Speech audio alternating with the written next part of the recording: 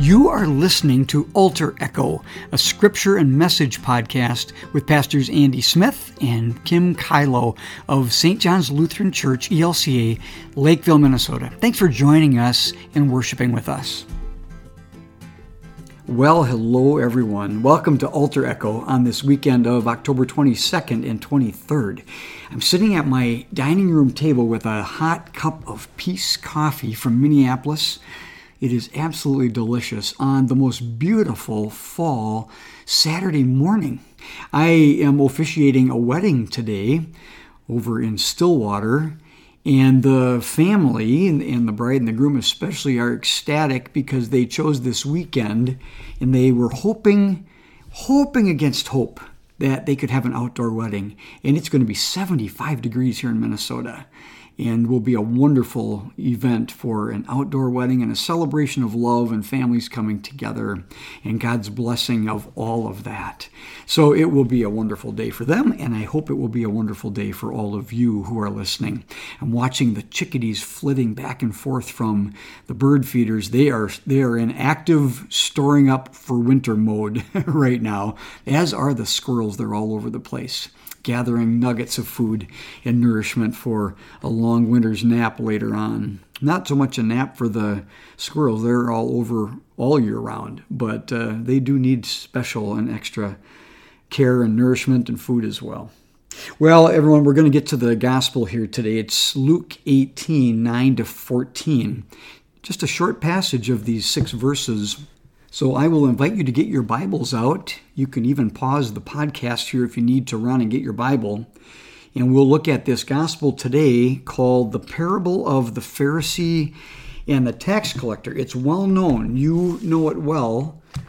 So let's listen to it again, and then let's just ponder today what God is telling us is the real gospel for us through this story. So then, here is how Luke puts it in Luke 18, starting at verse 9. Jesus also told this parable to some who trusted in themselves that they were righteous and regarded others with contempt. 2 men went up to the temple to pray. One, a Pharisee, and the other, a tax collector. The Pharisee, standing by himself, was praying thus: God, I thank you that I am not like other people, thieves, rogues, adulterers, or even like this tax collector. I fast twice a week. I give 1/10 of all my income. But the tax collector, standing far off, would not even look up to heaven, but was beating his breast and saying, God, be merciful to me, a sinner. I tell you, this man went down to his home justified rather than the other. For all who exalt themselves will be humbled, but all who humble themselves will be exalted. Dear friends, this is the gospel of our Lord. Praise to you, O Christ. I think I want to start today by maybe making this observation. I think in the now almost 31 years that I have been at this, I've never witnessed so many people who feel so overwhelmed in life. And so I'm just going to make that observation today. And then I want to ask you very sincerely, how are you doing? How are you doing in this time? There are all kinds of things to overwhelm us. This is happening to people for good and logical reason. And so I simply want to ask you, how are you doing? How is your heart doing? How are you dealing with each day and sometimes the real surprising challenges that we face and that we worry about in these days? I ask you this partly because this plays into the gospel today. We're talking about sin, conscience, humility versus arrogance, self-righteousness, contempt for others.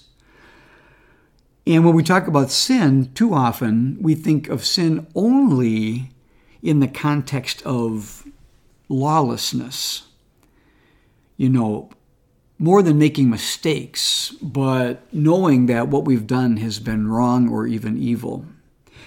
And that, of course, is at the heart of what sin is. There is a component to sin that is just purely about morality versus immorality, right versus wrong, sin versus good. And we have to own up to that, and that's a big part of what this message is going to be about today. But sin also has to do with the brokenness of life. It's the brokenness of things around us. It's the fact that not only will we never be perfect, but at least we could strive for holding things together, keeping things reconciled between peoples or groups or nations. But we look around and at so many turns, all we see is the depths of our brokenness and the despair we feel when we see and experience this. And this is what overwhelms us. And that's part of sin too. There is, as we have always said in our confession, by nature we are sinful and unclean component to this. That by our human nature we can't ever get it perfectly right. And so today I'm going to just ask you again, how are you doing in these overwhelming days and times? I'm glad you're here. This is where we come to seek out not just a measure of peace, but really a measure of hope and a word of compassion and a word of understanding from God. And I think this is where this gospel goes today. Martin Luther said something very interesting years ago about, I think, this gospel. He said, the most dangerous sin of all is the presumption of righteousness. Look at the Pharisee in this passage. He was a law abider. Albeit this, he also let himself go into the space of self-righteousness, that he became and was better than others. Dear God, thank you so much. I am so glad that I am not like these other people who are lesser than me. Martin Luther said the most dangerous sin of all is the presumption of righteousness. The presumption that we can be better than others, that we can make ourselves righteous and good enough before God. You know also that Jesus reserved his greatest contempt and criticism for those who thought themselves to be self-righteous, for the arrogant, for the too proud. This is what is woven through this story, this short little hard-hitting parable, that should not have a place in our lives. I really worry in our time that kind of sense of righteousness, sense of I'm better than others, or I need to feel better than others, is something that's being promoted by a lot of parents with their children these days. I have to admit, and this is an observation of mine over time, that I have run across more people, kids and adults, who have told themselves that they don't ever have to say they're sorry. They don't ever have to admit they're wrong. Primarily, I think, because parents are teaching their kids that is a sign of weakness to them. And in this competitive society, particularly for kids, and I think in the sports world and activities world especially, where more and more and more kids are being forced from the very youngest ages to be competitive with others, to make their mark, to one-up other kids so they can make the team. Parents are playing into this by telling their kids to be as tough as they can be, to never admit you're wrong, to never admit you're hurting, to never say you're sorry, so you can be tough and make the mark, make the team. Well, folks, this is the opposite of what we should be telling our kids or ourselves. Look at the final verse in the parable today. For all who exalt themselves will be humbled. The bigger they are, the harder they fall. Don't take your place at the head of the table, because the host might tell you that seat is for someone else and send you down to the end of the table. Remember that story from Jesus? But all who humble themselves, Jesus said, will be exalted. There is a gospel. There is a strong message of goodness in this last phrase, but all who humble themselves will be exalted. You know what, folks? It should be easy to humble ourselves. It should be easy for us to be who we are rather than to put on someone we are not. And all people are people who are the same. We all have our own brokenness. We all have our own faults. We've all made significant mistakes and wrongs. And we need to own up to those things. And owning up to those things, in part, means being honest, being intellectually honest about who we are, and the fact that we all need help and love and care and encouragement from all the people in our lives, not least of which is from God. God, the tax collector said, as he found his conscience, God, the tax collector cried out, "Be merciful to me, a sinner." This is who I am. I have been exposed. I've been found out. I've found my conscience, and I can't fake it anymore. I can't put on somebody else who I'm not anymore. God, be merciful to me, a sinner. God, forgive me my sins. God, love me for who I am.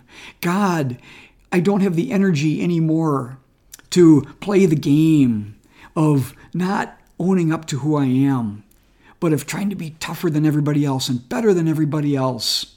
I can't play that game anymore. I don't have the energy for it anymore. God, be merciful to me, a sinner. So everyone, today, what we're going to do is confess our sins. In church tomorrow, we are going to do this at the end of the sermon, just like we are today, instead of at the beginning of the service. Because in this moment, this is where the gospel shines through. This is where the love of God, God's tenderness with our hearts, God's affirming our honesty and our consciences is so powerfully life-giving for us. So friends, will you join me in confession of our sins so that hearts open, we hear with ears of joy and humility and thanksgiving the word of forgiveness from our God, who has died and risen for this very thing, to give us our lives back again. Let us confess our sins now in the presence of God and of one another. Most merciful God, we confess that we are captive to sin and cannot free ourselves. We have sinned against you in thought, word, and deed, by what we have done and by what we have left undone. We have not loved you with our whole heart. We have not loved our neighbors as ourselves. For the sake of your Son, Jesus Christ, have mercy on us. Forgive us, renew us, and lead us, so that we may delight in your will and walk in your ways, to the glory of your holy name. Amen. Friends, in the mercy of Almighty God, God, be merciful to me, a sinner. In the mercy of Almighty God, Jesus Christ was given to die for us, and for his sake, God forgives us all our sins. As a called and ordained minister of the Church of Christ, and by his authority, I therefore declare unto you the entire forgiveness of all your sins, in the name of the Father, and of the Son, and of the Holy Spirit. Amen. So everyone, in our confession of our sins and in hearing the promise, the sureness, the assurance of forgiveness now, that our hearts are cleansed, that our lives are renewed, and that we've become someone else, that God's way has come to us now, and we've become somebody new and somebody broader and more whole as a human being. Let us go down to our homes humbled now and justified by our Lord Jesus Christ. Thanks be to God. Amen. And now God's word is alive in us again anew. And we get the blessing of being called to let it echo through us out into the world in which we live. Everyone, if you wish to give your offering now to support things like this podcast and the work and ministry of St. John's Church in Lakeville, Minnesota, I invite you to do that. Please go to our website at sjlcl.org. I'll repeat it, sjlcl.org. And up in the right-hand corner, you'll see a little button named Donate. Hit that button, and you can give your offering to God and for the work of God in the world through this church in Lakeville, Minnesota. Thank you in advance for the gifts and the offerings that you give. And now as we go on our way, we are sent with the blessing of peace, the benediction. Dear friends, may the road rise to meet you. May the wind be always at your back. May the sun shine warm upon your face, and the rains fall soft upon your fields. And until we meet again, may God hold you in the palm of his hand. God loves you, everyone. God be with you until next week.